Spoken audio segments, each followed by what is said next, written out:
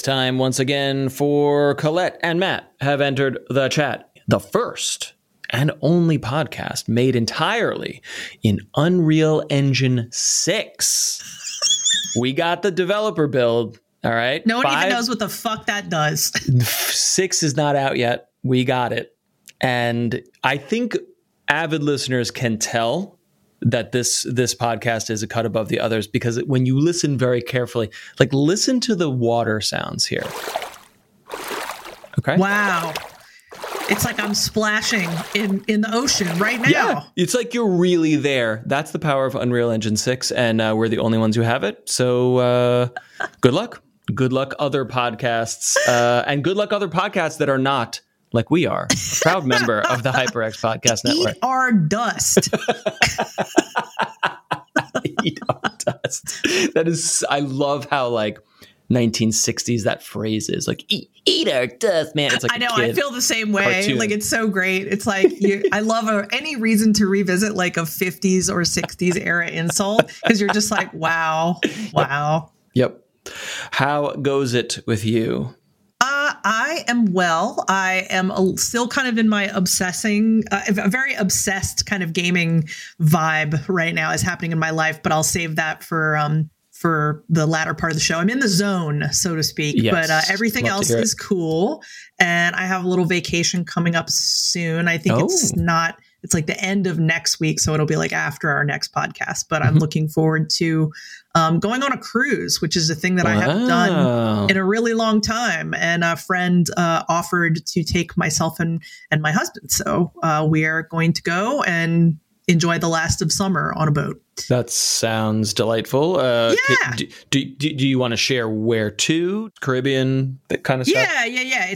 That's exactly where we're going to do, the Bahamas. And it's not a long trip. I think it's 4 days. Perfect. So it'll be the first time me being on a ship in, I don't know, something like 14 years or something.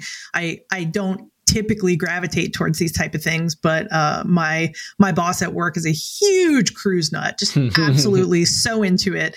And he was very excited to be able to be like, hey, like, I got some comp rooms. Why don't you guys come hang out? So wow. Okay. We're going to go hang out. All right. Very good. Well, keep us posted on that. Yes. In the meantime, I think it is time that we start talking about some video games. What portable gaming system will you be bringing on the cruise, if any? A very good question. Well, I mean, I already know that my husband's going to bring our Steam Deck, because I don't think he's gone anywhere without it since, anywhere of a travel variety since getting it. Yes, he really uses the Steam Deck a great deal.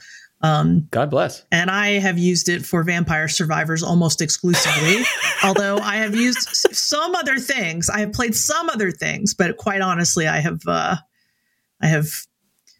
definitely used it a great deal for that. So that will definitely come with us. Although I have heard from my friend that you have to definitely pay extra to get like the best internet package they have. Sure. So I'm thinking that if we intend to play any games on this ship, that's just going to have to be the thing that we do. Maybe. I mean, it depends what you're playing, if you're doing some multiplayer stuff. But like, if you just need the deck or a Switch to like just check online to like, oh, we're connected. Cool. Here's your game. Like, you don't need fast internet. Yeah, I guess that's technically true. It depends on what's being played. I mean, definitely do not need anything high powered if I'm playing any Vampire Survivors, but we'll see. But yeah, that's my guess, is that's what will be coming with us on the trip. So, and look, I'm not here to jinx anything, and your husband is living it right. Like, this is what this device is for. I am terrified to bring this thing out of the house, and that's my own anxiety, but also just because like this fear that like if I drop it or a kid knocks it off a shelf or someone in the world, I leave it somewhere, it is much harder to replace that than. And expensive, of course, notwithstanding. Right. To replace it, then like, oopsie, left my phone somewhere. Oopsie, my Switch Lite. Like, that would suck, but like, it's not the end of the world. This one, I don't know. I just feel paranoid. Well, yeah, but wait a minute. I'm going to call you on this because, please, like, your phone probably costs $1,000. Mine does not, but 100% most people's phones, if they have a nice iPhone, whatever, is a $500, $800 something or other. And you are 100% correct. But it's not as easy to get a new one. It's not. My problem is not rational, but yes, if I drop my phone in a lake, then it's a reasonably trivial to get another one within an hour. You know, you could go to Verizon or wherever and get a replacement, and then all your data is back and whatever. Dropping a Steam Deck in a river is it's a different kind of deal. Yeah, no, I think that is a perfectly viable anxiety to have. I mean, I get it. I don't feel any worry about it myself in this situation, but hey, you know, you never know. I mean, my assumption would be that it will live in our room and be used in the evenings, you know, when other activities are not going on. So I'm not too worried. But you know, if I was carrying it around in a backpack or something like that, yeah, I can see how I might be like, don't hurt my Steam Deck. You're not hiking in the Alps or anything. No. There have been, I don't know how much time you or Patrick spend in the Discord, in the Steam Deck Discords or subreddits, but there are often these just pictures and horror stories where it's like, I thought the case was zipped closed, but it was not zipped, and then I picked it up by the handle, and then it just dropped it on the floor, and it's like, just God, please just check twice. Yeah. Oh no, I will. I mean, I'm pretty fastidious about things like that. Mm-hmm. I'm not too worried, and so is my husband. So I'm like, I think we should be all right. But that would be beyond sad. I would maybe punch myself in the face. Don't do any of that. I try to be kind to myself, but that might just have to be the exception. I just might. Yeah. We asked you, the listeners, and our Discord community what you've been playing, and we got some goodies in there. You want to kick it off? There was a lot of chatter throughout the week of what people were kicking around, so I don't know if you want to start earlier or just kick it off right from the top here. Up to you. I think choice. Trying to quickly look because I think I will choose. I think I will choose it after the we already know some of your answers part. Just kind of chiming in. For now. So Megalith's been playing Final Fantasy XIV and says there was a huge patch drop this last week, and it has been an absurd amount of fun. The new Savage Rage dropped yesterday, and I've been beating my head against the first of 4 fights. Also, that patch included the Island Sanctuary release, which has been a ton of fun. It's basically Animal Crossing, but in Final Fantasy XIV. You have an entire island to yourself to build out and craft and gather supplies. That sounds really fun, actually. How great is that? Yeah, that's really great. And, you know, it's funny. Today at work, I was writing about live service games because Sony announced that it had acquired a mobile developer and that it was working on a AAA live service mobile game.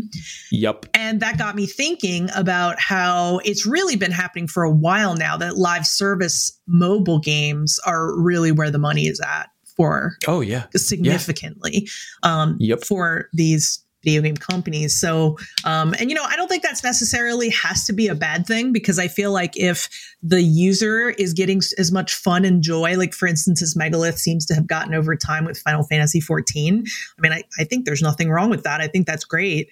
It's a mutually beneficial relationship. It's a symbiotic relationship. Yes, I love being part of a persistent online community, a virtual world where there's always something going on. Mm-hmm. You know, you're in a guild or there's a trade happening or there's a whatever. And then to be able to peek in on that from anywhere, wherever you are that's the dream. I mean, like you're alluding to, short of like predatory gotcha mechanics, which will rear their faces depending on who's making these games. But mobile MMO is I love. there are so few of them, and I'm waiting for one that is really well executed, will really hit. Yeah, or that really speaks to me. You know, Eve Echoes was great, but without. It's a tricky one because like. It's an extraordinary experience if you're with a group, with a corporation that is like, all right, at this time we're doing this. And it's like, yeah, I can't really be online at appointment times. I'm going to be more checking in here and there. Definitely. So it's a balance. It's a balance for a developer to make a a here and there experience that's also like really alive and really vibrant and really dynamic. It's so I'm interested. Yeah. Yeah, I am too. I think it'll be interesting. I have not really connected with live service games in the same way. I would like to, because the experiences that friends, yourself included, have related to me have sounded appealing, but I just don't think that I've found that exact right thing yet.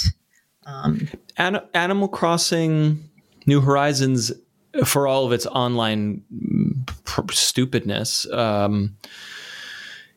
has those elements of like, I'm making my own world. I'm doing everything that I love to do in a single player game, but then I can share it or visit or collaborate. That kind of, and it's on your Switch and it's handheld to an extent. I guess that might be my best example, I guess.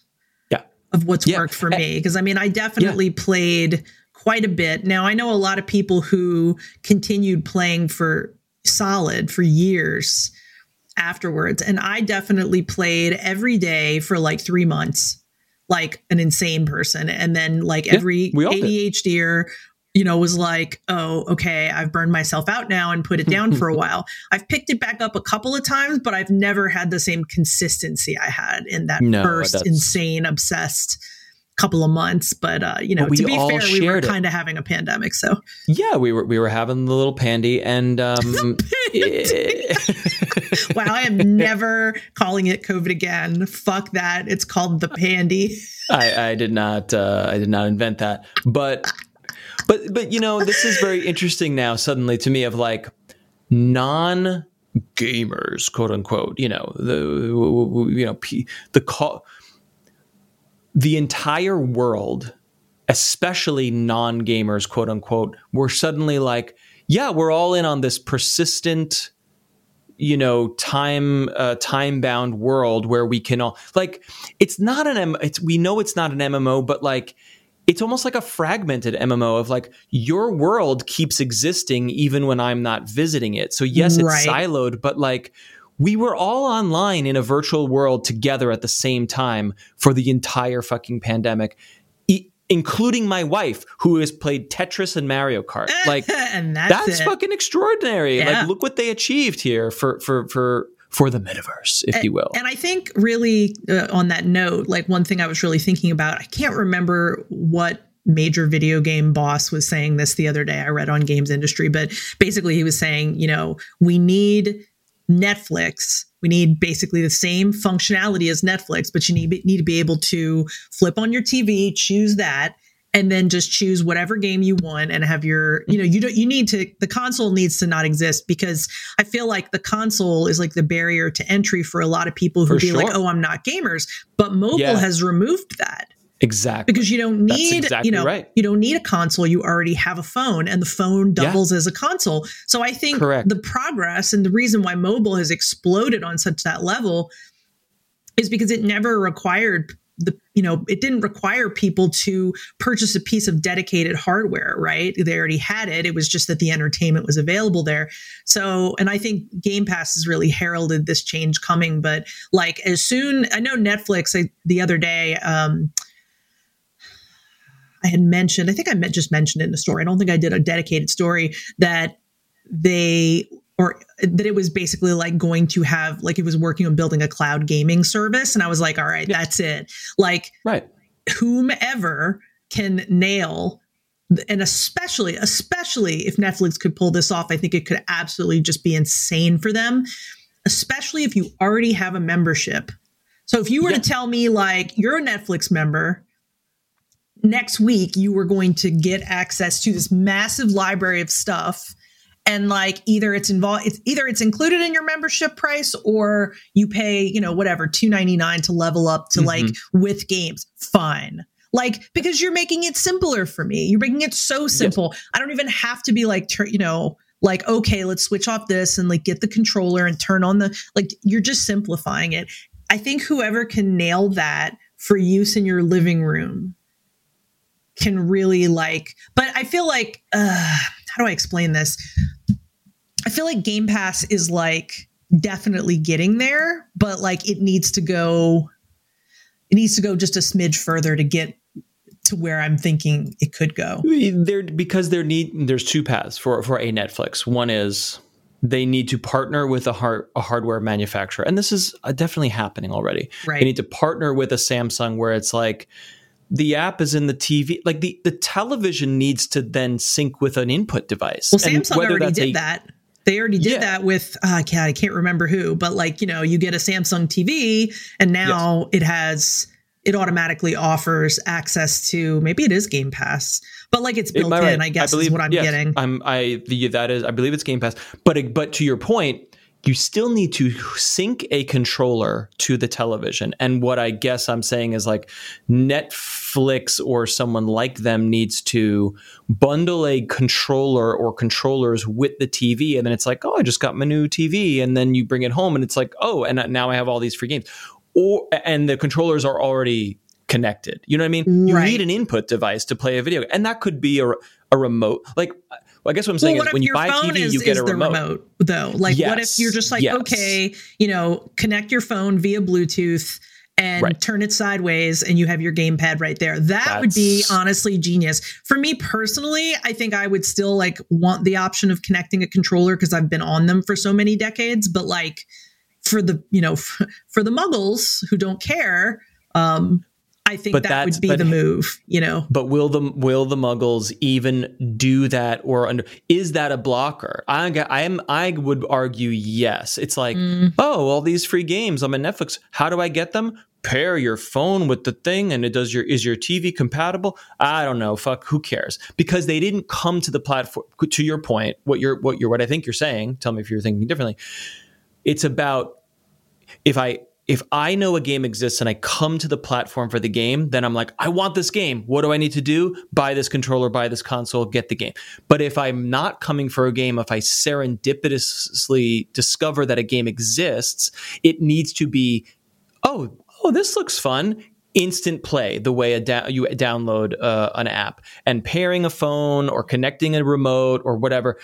But you have to have a way to play the game. Like you can't just. Yes. Which is why I'm saying Netflix needs to make a television that has game controllers connected, or they need to partner with the manufacturer where the remote control that you use to turn your TV on is already paired, and then you just flip it over and it's a game control or something. You know what I mean? It's got to be one of those things. I don't know. I kind of differ, honestly, because I feel like I've played so many rounds of Jackbox games with people who have never played a video game, and you're like, oh, you just pick up your phone and you put this, you go to Jackbox whatever, and you put the code in, and they're always like, okay, and like within like 2 minutes, everyone's like screaming with laughter because the games are funny. Because you were the gateway to that. You were the person who understood how to go to a website.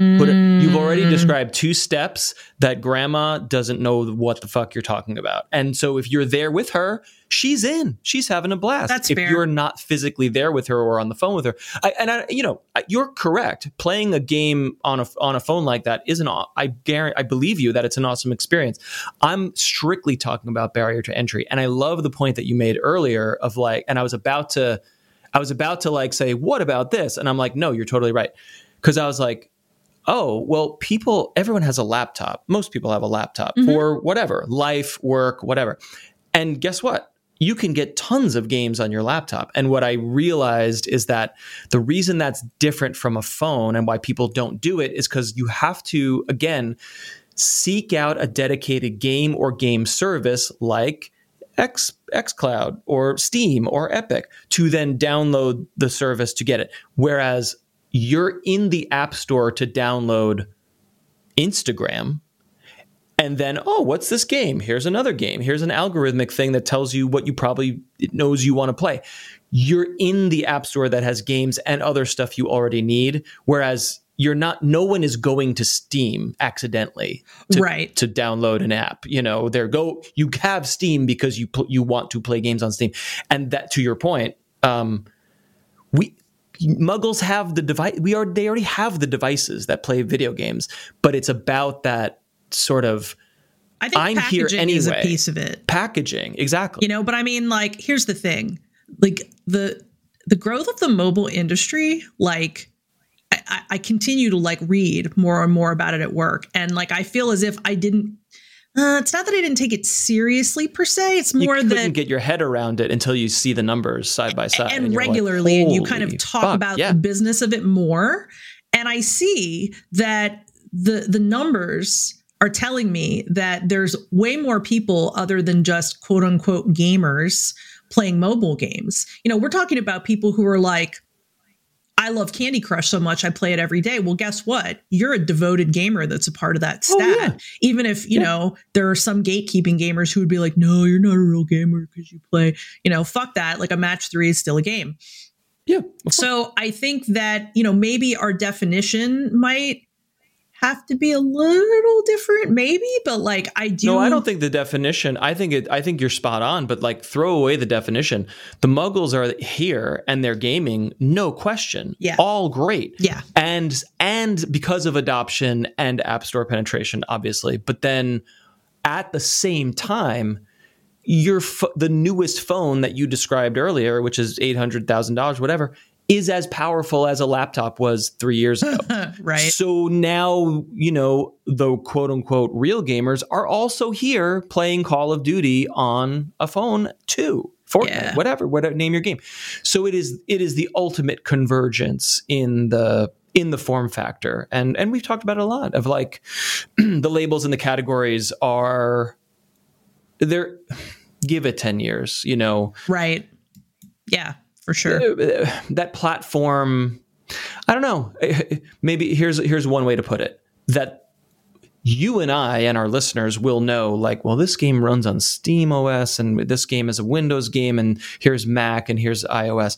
But the Muggles will just be like, they will be truly platform agnostic because xCloud, which comes from the sky, runs on everything.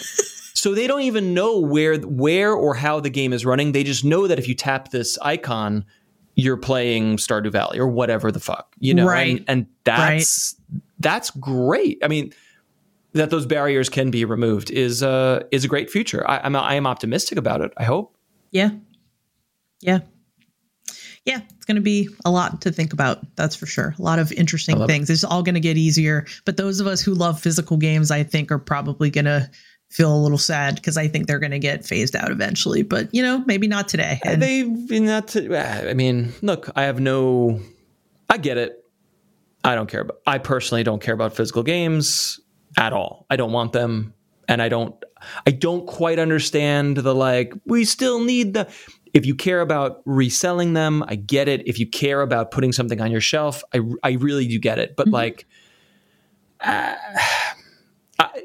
the people who are dying on that hill, really dying, I don't get that part of it. Yeah, I can understand that. I mean, it's just not for everybody. And I mean, I rarely buy physical copies of games anymore myself. I thought I would be a person that really struggled with that one. I do have a couple of collector's editions of games physically that I'm like, oh man, I'm so glad that this exists. But for the most part, I'm okay with, being digital. But, it's kind of like the Kindle versus book argument, really, I think. Some people have a lot of attachment to the physical quality of a book. And I choose when I'm going to read something, I'm like, do I want to read this digitally or do I want to hold it? So I think, it's a little different with games because, you just take the game out and you stick it in. But maybe that's a routine for someone else that brings happiness. So, yeah, it's interesting because I'm thinking of movies now, especially because we were just visiting family and my wife's aunt and uncle. And we walk through the living room and there are Netflix DVDs on freshly rented on the coffee table, and we're just like, yeah, physical DVDs still get DVDs. I didn't know that they still did them. They sure do. About that, I mean, fun facts. There are still hundreds of thousands of people who use AOL dial-up internet in this fine United States of ours, but that's another story. But to your point of reading a book. It is you are holding an object, you're touching it, you're turning it that I get, there's a thing there, but consuming a movie, my brain doesn't know whether I put a disc in a drive or whether it's streaming from Netflix. It's the exact same digital movie. To you, it's nothing different. What are we doing here? Why do people still care about DVDs? I don't know. And then I'm also fascinated by like records are cool, but DVDs and CDs are I'm not interested in those. Like, that's funny to me as well. Yeah, but it's definitely a highly variable kind of per person situation, I think.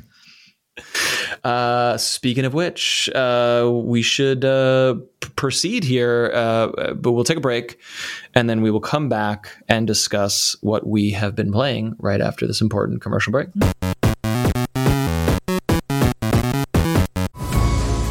What's that? Majestically cresting the horizon as it makes its way into port. Why, it's the brand new HyperX Armada monitors, mounts, and arms. Both the HyperX Armada 25 and 27 gaming monitors come bundled with a sturdy HyperX Armada mount and arm. If you need every split second of advantage when gaming, the Full HD Armada 25 and its 240Hz refresh rate are for you.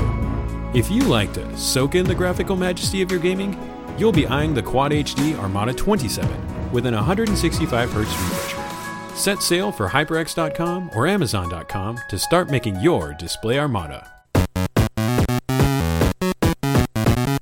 We have returned, and it is time to discuss what we have been playing this past week. And you were alluding to, you said you're in the pocket, and you have been for some time. Yeah, I have been. I've been, and it's been kind of cool because rather than just being one game, it's actually been multiple games, which is also rare. So my Vampire Survivor play has fallen a lot this week. I have had a few rounds that have been really satisfying, but I have finished the game formally and I have gathered a lot of the pieces that, like, I'm at a point now where you're kind of, I can like check off achievements and stuff. But for me, like, I'm not a completionist, so checking off achievements is not like super, super important to me. So I think of it as something that I'm probably going to revisit, but I don't see myself like necessarily like hurrying to continue to fill in those slots. And I think it's partially a couple of reasons. One is that despite saying last week that I thought that it was kind of like a hollow imitation, I have been playing Survivor.io. And it is 100%. I'm sorry. This podcast is over and you are under arrest.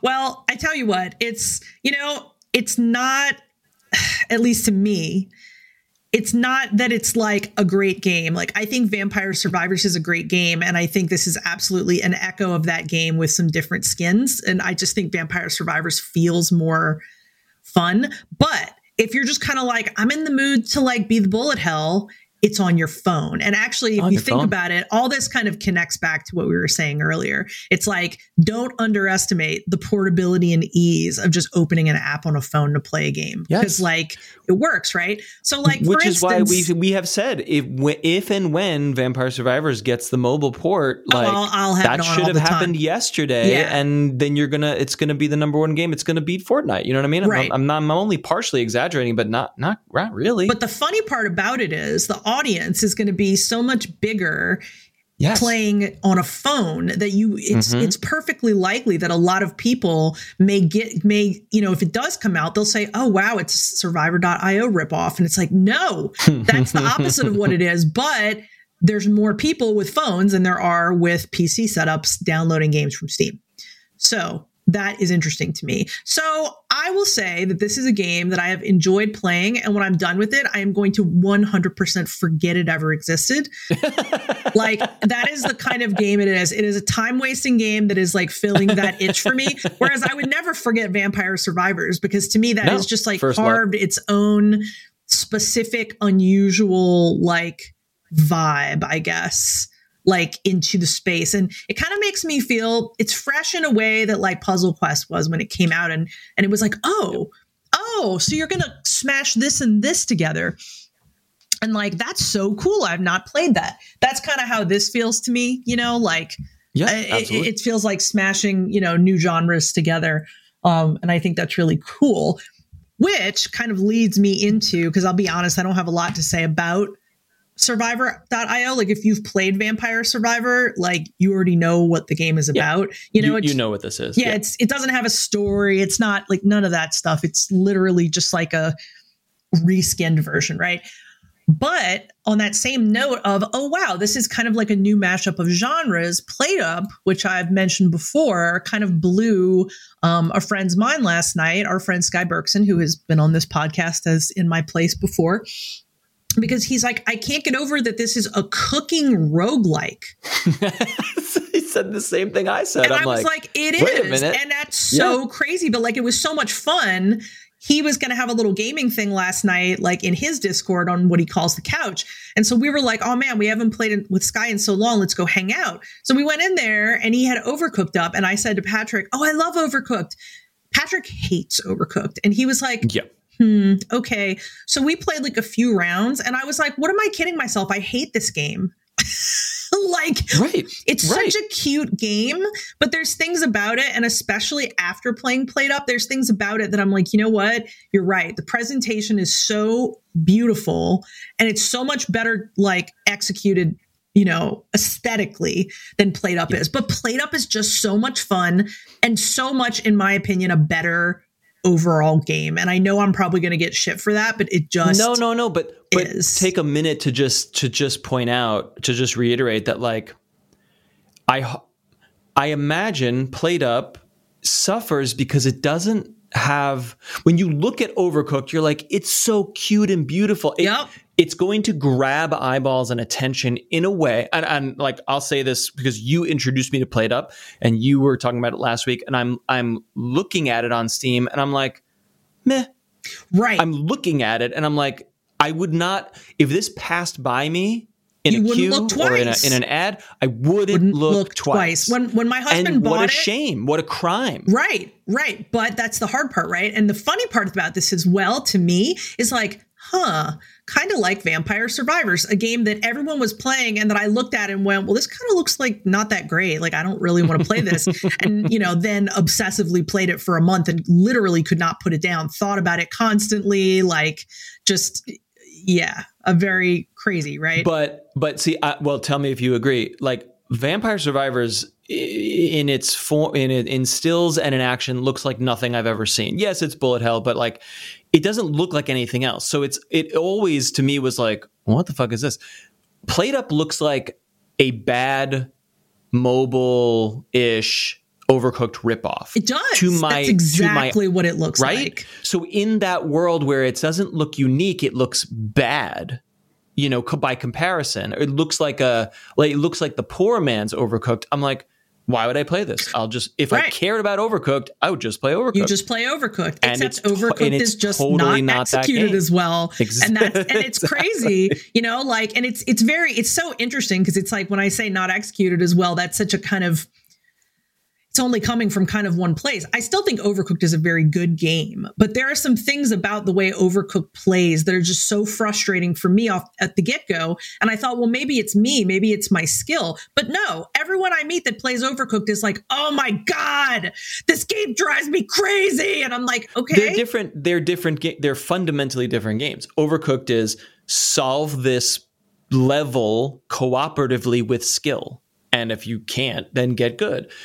PlateUp, as you have described it, is about a journey, about building up abilities and layouts, and like Sky was saying, it's a roguelike deck builder. It's a roguelike deck builder, it's really, so, you know, I have to laugh, you know, because in a way it's kind of, you know, don't judge a book by its cover, right? Like, but, exactly. You know, at the same time, I do think it's interesting because, like, you know, my take on Vampire Survivors, honestly, was also like, this looks kind of dinky.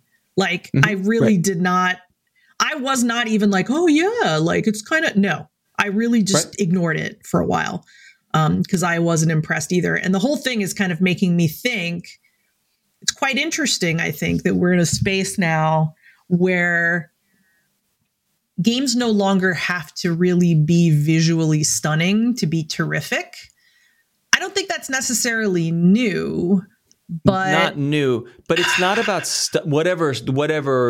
However you might define stunning, that's a different discussion. But tell me if you agree. I think they have to be visually distinct, and in a world where every show looks like another show, and every app is a ripoff of another app, and we, like what you were saying of like every game is like a clone or a mashup of other games. If your game doesn't look special or eye-catching in some way, and that doesn't need to be like aesthetically beautiful, it has to be like, what is this? What's it? What's going on here? And that could be a motion, it could be an animation, it could be the way a character moves, or it could just be like a screenshot of a thing you've never really seen before. That's, I don't know. That's my take on it, and it doesn't ladder up to visual fidelity in any meaningful way. No, to me, but it is. I find it all kind of interesting, and it always kind of, I like that this media form that I've loved for so long is ever changing in so many different ways. It really never gets old for me. But like I bought some games that I just thought, oh gosh, they've got such a great style, recently. And I could name them. I probably won't, because why diss them, right? But like under those really good looking exteriors, like they were kind of average, and it's like some of them I played and I went, it's pretty, but you can only look at pretty so long before like you need some substance, or at least that's the case for me. So how do you feel about this hierarchy, which is kind of my journey through like, will I commit time to a game? Okay.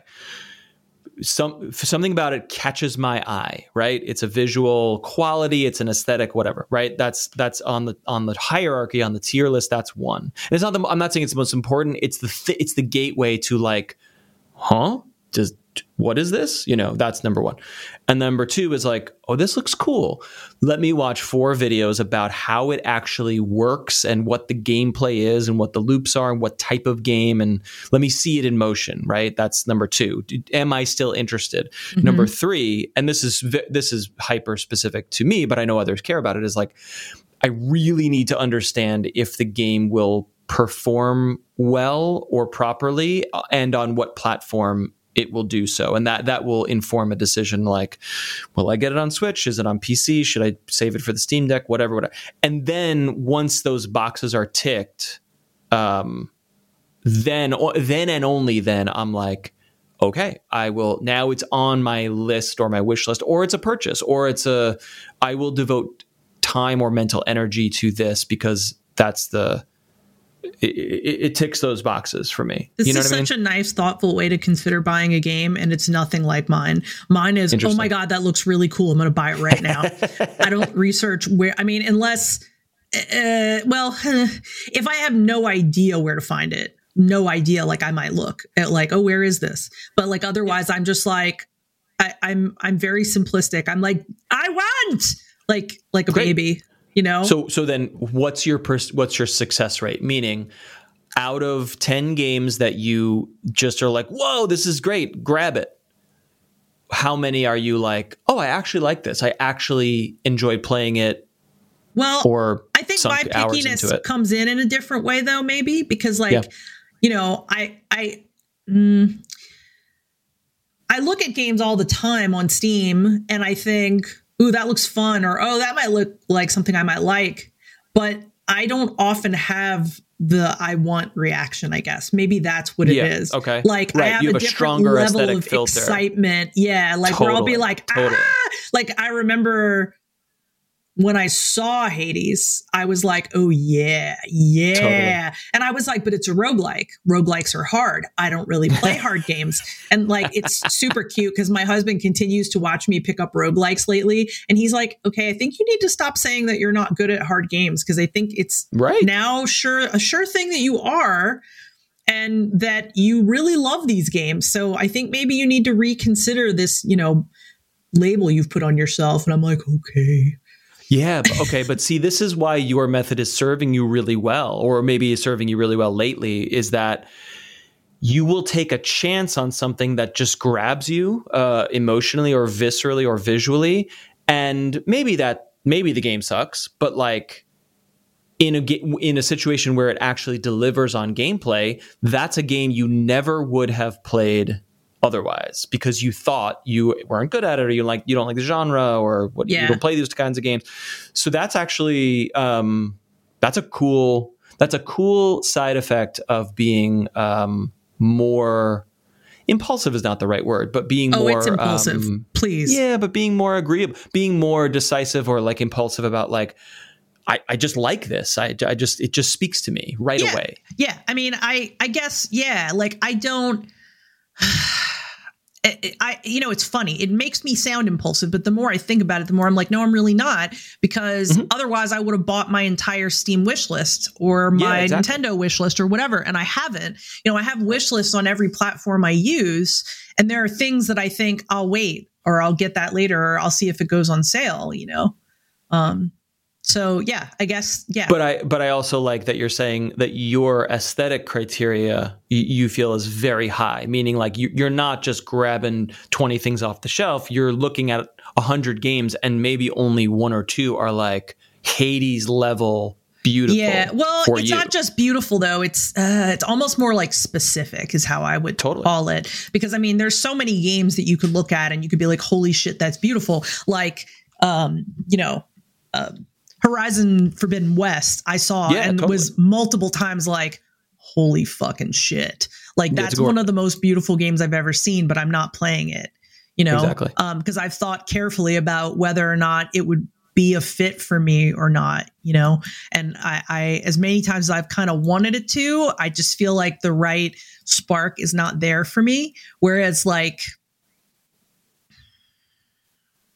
just trying to think of something lately that I've been like, oh, hell yeah, like about, but like the most recent thing that comes to mind, even though it's not, I mean, I'm sure it's in the dreaming and or early stages, is Alan Wake 2. When I saw Alan Wake 1, that was my exact reaction because it was a combination of like a horror game and like a very like Stephen King kind of vibe. And like, those are two of my favorite things. So I was like, fuck yeah, immediately. And yeah, that's the kind of stuff that I definitely don't often.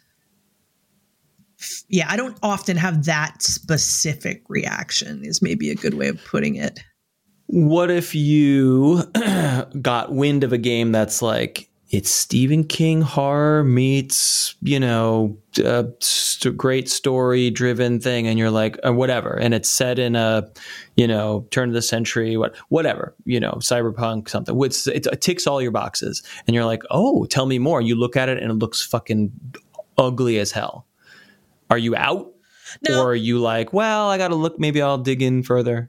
No, I mean, no, probably not. But I will say this. At the least, you probably spend 3 to 5 hours with an extremely short game. So like, I have to be really intrigued to be like, this game is really ugly, but I want to look at it for 3 to 5 hours. Exactly. Because typically I don't. And like, honestly, with Stardew, I really didn't think it was that pretty at all. Like I was just like, like, and this is also a feeling about Minecraft. Like I've played Minecraft I just can't look at it for that long. Like it hurts me, that's a funny subjective thing. Cause like, you're not wrong. Like, but see, now I think Stardew's beautiful. Blocky, it's chunky. Right. Because I spent time in it and maybe it just, I don't know if it, and then like, this is not including seeing stuff like the portraits. Once I saw the portraits, I was like, gosh, these are so incredibly beautiful. Sure. And then I was like, there's so much charm and magic to this game, but at a glance, I didn't see it. So yeah, I don't know. I mean, beauty's in the eye of the beholder, right? So yeah, Minecraft is a great example because like, when we started seeing Minecraft appear, and I will always remember this. It was like it was worked on earlier than 2009, but 2009 was when it started really appearing on social media, Reddit, YouTube, and people were like, "Look what I made." I agree with you. We were in a phase. We were in a time when it was like games were starting to look really good. Like really cool and photorealistic and high frame rates, whatever. And then you look at this game and you're like, what? But like the notion, the text on the page saying, yep, you can break anything and you can build anything anywhere, anytime. It's an entirely moldable modular world. I fucking fell out of my chair. I became instantly obsessed, even without seeing it in motion. I was like, whatever this is, I need to be part of it. Yeah. And I slapped down $12 instantly. Yeah. And had to be in there in whatever alpha beta version it was at that time. So that's really your version of the fuck yeah is what happened to you. I guess, but it didn't, to your point, it really was not about aesthetics. It was about what? You could build anything? Yeah. That's never been in a video game before. Yeah. So so I agree with you. Like so it's funny to me that Minecraft has its beauty and its charm, and like you can look out over a Minecraft landscape and say, "Wow, this is a beautiful game." But like block for block, obviously is funky looking. So yeah, it's funny.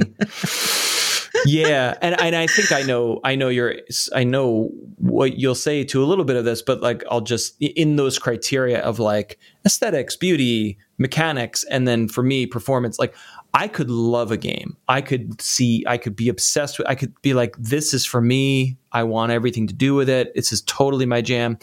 And if it doesn't run well, forget it. 9 times out of 10, I'm out. Yep. I quit. I could have played Valheim for 10,000 hours. I knew that game would eat me alive. But in its earlier versions, it just wasn't going well. And I was like, that's not fun. I wish I could see past it to have the fun, but for me, I was unable to. And there's a lot of other games, but it bums me out when all the boxes are ticked, but like it still doesn't quite work. Third. Yeah. So anyway. I feel like the more we have this conversation, the more I just feel like it's just like aligned with like dating. Like I'm like all of this advice is choosing a person and like basing things on looks and like compatibility. Like it's all just really it's all kind of the same, which I think is funny because I never would have really been like, oh, gaming's like dating. It's really but you're right. It's vibe, it's looks, but also you're going to spend 600 hours with this person, so they better not chew weird. Right. You know what I mean? Yeah. Like they better not smell weird. That is my version of this doesn't run well. Please do not fucking chew. Oh my God. I, because as you know full well, I'm sure ADHDers are very sound sensitive, and not all of us, but many of us. And like, there are certain sounds that I cannot handle. And that's one of them. I mean, we don't have to go too far afield, but I'm 100% with you. And like, I understand. It makes sense that it's connected to our various neurodiversity, but like I've understood misophonia as its own specific thing, right? And it is. It just happens to be a big and like texture. A lot of ADHDers, including myself, report inability to keep tags in clothing. Like if it touches your skin in the wrong way, you have to cut it out. Like lots of little, I guess you could say like high attention. Yes. Thing, sensitivity. I can't wear shirts of a certain type of fabric because it feels too even like things that are very soft, they feel, I don't know, they're too soft. It's hard to explain, but trust me, I understand. you know what I'm saying. Yes. Anyway, but so getting back to video games, you continue to be in a nice pocket. So like the curve on Vampire Survivors is winding down in a nice way, in a natural way. You came to a sort of like, I have beaten this. There's more to do and check in on, but it's not a cold turkey crash. It is not at all. I came, I saw, I conquered, and I can see myself picking it up again in like a week or two and just being like, oh, I'll just do a run. Totally. That kind of feeling. I can totally see that. I don't think I'm perma done with it at all. I just think that I'm more or less have really played it. And, I played it, I think, for something like 3 weeks straight, which I can't complain. I mean, it has been a lot of fun. So, yeah, that's what's going on with me in the gaming world right now. Love it. We can take a little break. And then when we come back, I can update you on my travails right after this. All right, let me tell you a little something about video games. I'm an expert at this, and here's what you have to know.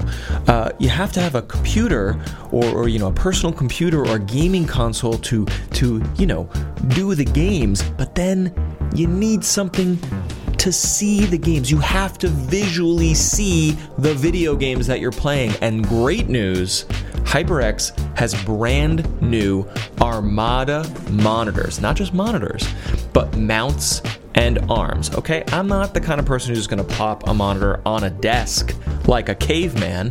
You need to mount it to make it look nice. Both the HyperX Armada 25 and 27 gaming monitors come bundled. It's packaged in with a sturdy HyperX Armada mount and arm. Nice. Let me tell you why these monitors are extra fancy, okay? The Armada 25 has a refresh rate of you may want to sit down, 240 hertz. Most video games you're gonna get 60 on your traditional monitor, 240 hertz. Or if you want something slightly bigger, maybe you want more resolution, we're talking about the Armada 27 Quad HD, which also has got a lot of hertz, 165 hertz refresh rate. That is some serious PC gaming. And also, as we move into next gen, these are monitors that are going to last you for the next gen consoles and your next PC. Get them at hyperx.com or amazon.com to start making your display Armada.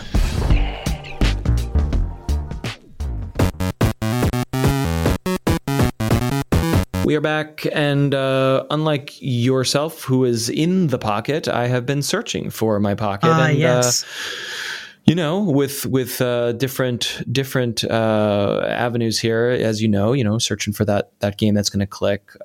Really, this is to your point earlier. Like Monster Hunter has become like a comfort go-to game of like post game. There's so much sort of upgrading incremental difficulty quests that are really fun. It's just like, hey, can I do a level 10 anomaly with this gear? Nope. So I gotta like do a little upgrade here or there, and it's just this slow incremental progress that is just like, pick it up, do a couple hunts, put it down, great, loving that. But like, I'm ready for the next thing. And this is not it, but I'll briefly give an honorable mention to, I don't know where I saw this, don't know where I found it. It is called Astro Duel Deluxe, and it was on my Switch wish list, and it probably is like $10, $15, and then it's like, this is on sale for $1.99. I'm like, zoop, got it, great. Deal.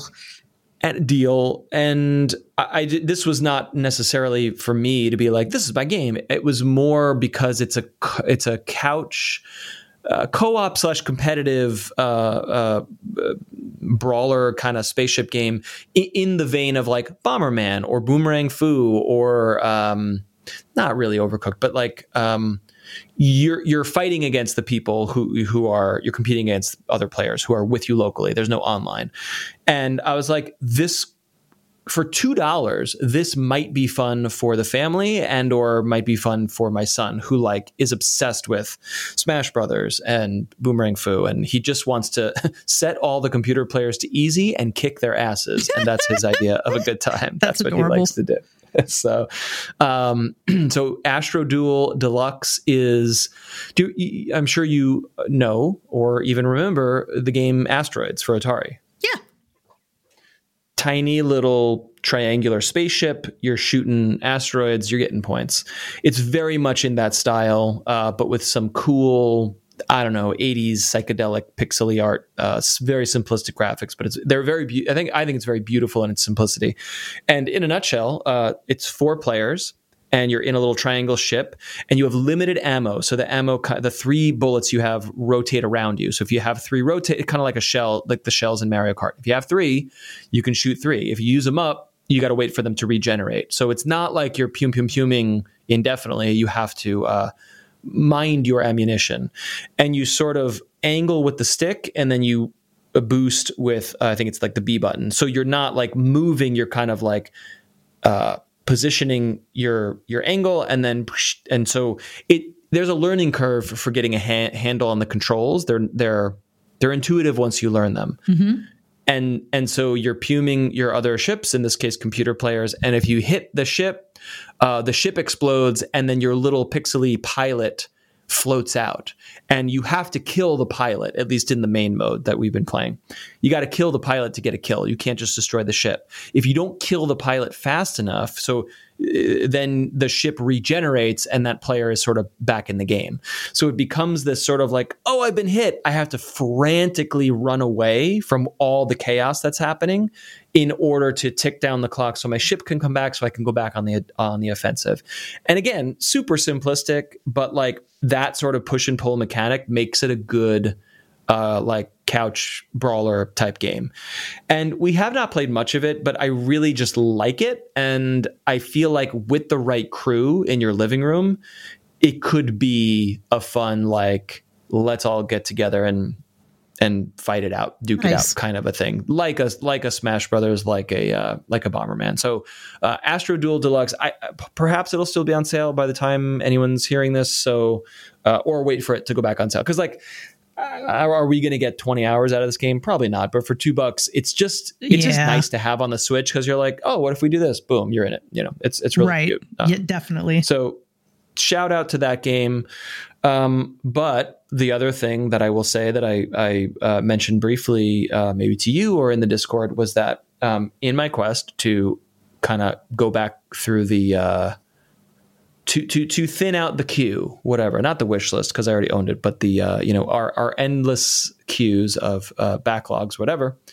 I was like, you know what, I need to play Tunic in this year, because not like anyone is caring what I think about Game of the Year, but like there's a handful of games that, like, if we're going to have a Game of the Year discussion at some point, like, I can't not play this game. And I bought it. It was a couple bucks off a while back, so I bought it in some bundle or whatever it was. And I put it on the Steam Deck, and I'm like, all right, whatever, I'm going to try Tunic. I'm sure I'll have to fiddle with it or get the settings right. Let me see what's going to be. Open it up on the Steam Deck, default settings, whatever, start it up. And it is a truly triumphant, flooring, like, this is why we love video games kind of game, which and I knew going in that I knew that I would like it and perhaps love it, but I'm so impressed is the word I guess I'm trying to search for. I'm so impressed with aesthetics, of course. Let's talk about that hierarchy list of, like, top-down isometric. We all played 1,000 Zeldas and Zelda likes, but there is something about this game that is just unique and special enough that makes it like, you look at this and you instantly know that this is Tunic, and there is no other game that looks quite exactly like this, even though mechanically it is similar to many other games. But when you set eyes on Tunic, it is Tunic and it is nothing else. Yeah. And like holding it in your hands and seeing it in motion was like, wow, this is so nice, right? Check mark number 1. Number 2, as you know, and many listeners know, it's a beautiful puzzle box, and I don't like puzzle games, but I love Zelda games, and I love like how an open world that is wrapped up in itself, where you can discover things and backtrack and rediscover and acquire an item and say, what does this do? What is that? And you start to see how the world design connects back around to itself. Many games have this. Some do it better than others. Tunic is a master class in that kind of world design. So, and I've put 2 hours in, barely any time, and I'm like, this is a masterpiece visually and mechanically. And then number 3, it's funny. I didn't mean to talk about this in the framework of our hierarchy from the last segment, but truly, whatever engine this game, and I should look it up, whatever engine or framework that this game is built in is extraordinarily performative. It is playing on the Steam Deck. It is flawless frame rate, frame time. And not to get too in the weeds, but like a game can run at a stable 60 and still kind of like stutter a little bit or slow down a little bit or have bad frame time. And you can fix that with VSync, or you can fix it with the Steam Deck's GameScope. And what I have learned in my obsessiveness is that this varies across games. It varies across game engines. It varies across implementation. And there's always little quirks of like, all right, if I want to stream this to my TV, I got to turn VSync off, but then I'm going to have to cap the frame rate. Well, this one doesn't work with that trick, so I'm going to have to, put VSync on and then stream it another way. Well, this one works like this on the Steam Deck, but it works on this on PC. And for whatever reason, Tunic is flawless across all devices and not platforms, but across all the devices and methods that I would like to play it. Yeah. And even when the settings are wrong or off or missing, and it's not exactly as it should be, it's still really good. In a way that like, if VSync was off in Final Fantasy VII, it would be shit. It would be dog shit. But here with Tunic, for whatever reason, it's still great. Yeah. I can't, it's hard to explain, and I'm not going to go too far in the weeds on it. But anyway, in a world where I'm constantly trying different games on different devices, being like, okay, well, it's not going to run here, it's not going to run there. I'm so thrilled that this beautiful, amazing masterpiece of a game is also technically a real achievement. And so 3 boxes ticked. And so tick, tick, tick. Now I'm in gaming heaven. Right? Because I don't know. It has been hard for me lately to like fully immerse myself in a video game for the game's sake, because I'm too busy worrying about this or that or whatever. And this one was the first one in a little while where I was like, whoa, so much so that I actually stopped myself a little ways and I said, this game is so special and so good and so important that I started feeling bad that I wasn't playing it with my daughter, because she would look at this, and because, as you know, it's like, a mysterious language that you can't decipher, and you get pages of a manual in game, and some of it is in English, but some of it is in like runes, and you're starting to like piece together the mechanics of the game by finding diegetic manual pieces in the game. And I'm like, oh my God, she would fucking not only love it, but she would notice things and see things and find things that my old ass, tired ass brain would not see. And I'm like, I need her in the what do you call it? The wingman chair or the sidecar. Yeah. Mm-hmm. I think I need a 9-year-old to sit down next to me and be like, wait a minute, go behind that bush. What's that thing? Mm-hmm. And then she's going to find 20 treasure chests that I never found. I love it. I know you've played it, and a lot of listeners have already played it. So this is old news, but I just had to stop and say, what a joy this fucking game is. So I'm not going to say anything else. And I definitely don't want to say or spoil anything else about it. I think this is all common knowledge, what I've already said. Anyway, have you finished it? Where are you with it? No, I haven't finished it. Gosh, it's been a while since I picked it up. I think I probably got about, I would guesstimate maybe 4 hours in. I didn't get very far and then got distracted. Not too far. Which, naturally, this conversation's making me go, probably should revisit that. Because. Yeah, well, I was wondering if you bounced off for a reason or if it was just I got distracted, too many games. Which is like the bottom line of my entire life. I got distracted. Amen. So, but yeah, I thought it was beautiful. I thought all the same things that you were telling me. I totally thought myself. And I think that this is a very good reason to consider revisiting it, in my opinion. Well, and question, you probably played it before you got your Steam Deck, right? I did. I haven't tried it on the Steam Deck. So that might be a really good reason to pull it back up, I think, because what you're telling me is that it's just really amazing there. It was this game was made for the Steam Deck. And I know people will say that about a lot of different games and Vampire Survivors, whatever. But I guess what I mean by that is like, when you say deck verified, this is the epitome of that, of like, boot it up once, first time, settings are set exactly precisely as they should be, and go. And it's flawless. And that doesn't happen that often. I'm trying to think of another game that I didn't tweak. Now, I'm obsessive, so I'm always tweaking. But like, I'm having trouble thinking of a single video game that I did not go into the settings menu and at least change one thing to get it working properly. That's probably not too often. And Tunic was like, ba-bam, ready to go. Wow. So, if, you do you, but like, just download it on the deck and check it out. It's like a fucking megabyte, or excuse me, it's like 2 gigabytes. It's like literally like you can't not afford to put it, like, just have it ready to go on your Steam Deck. What a gem! What a joy this thing is. I'm gonna do it. I'm gonna do it. That's all the encouragement I think I really needed. I can do it.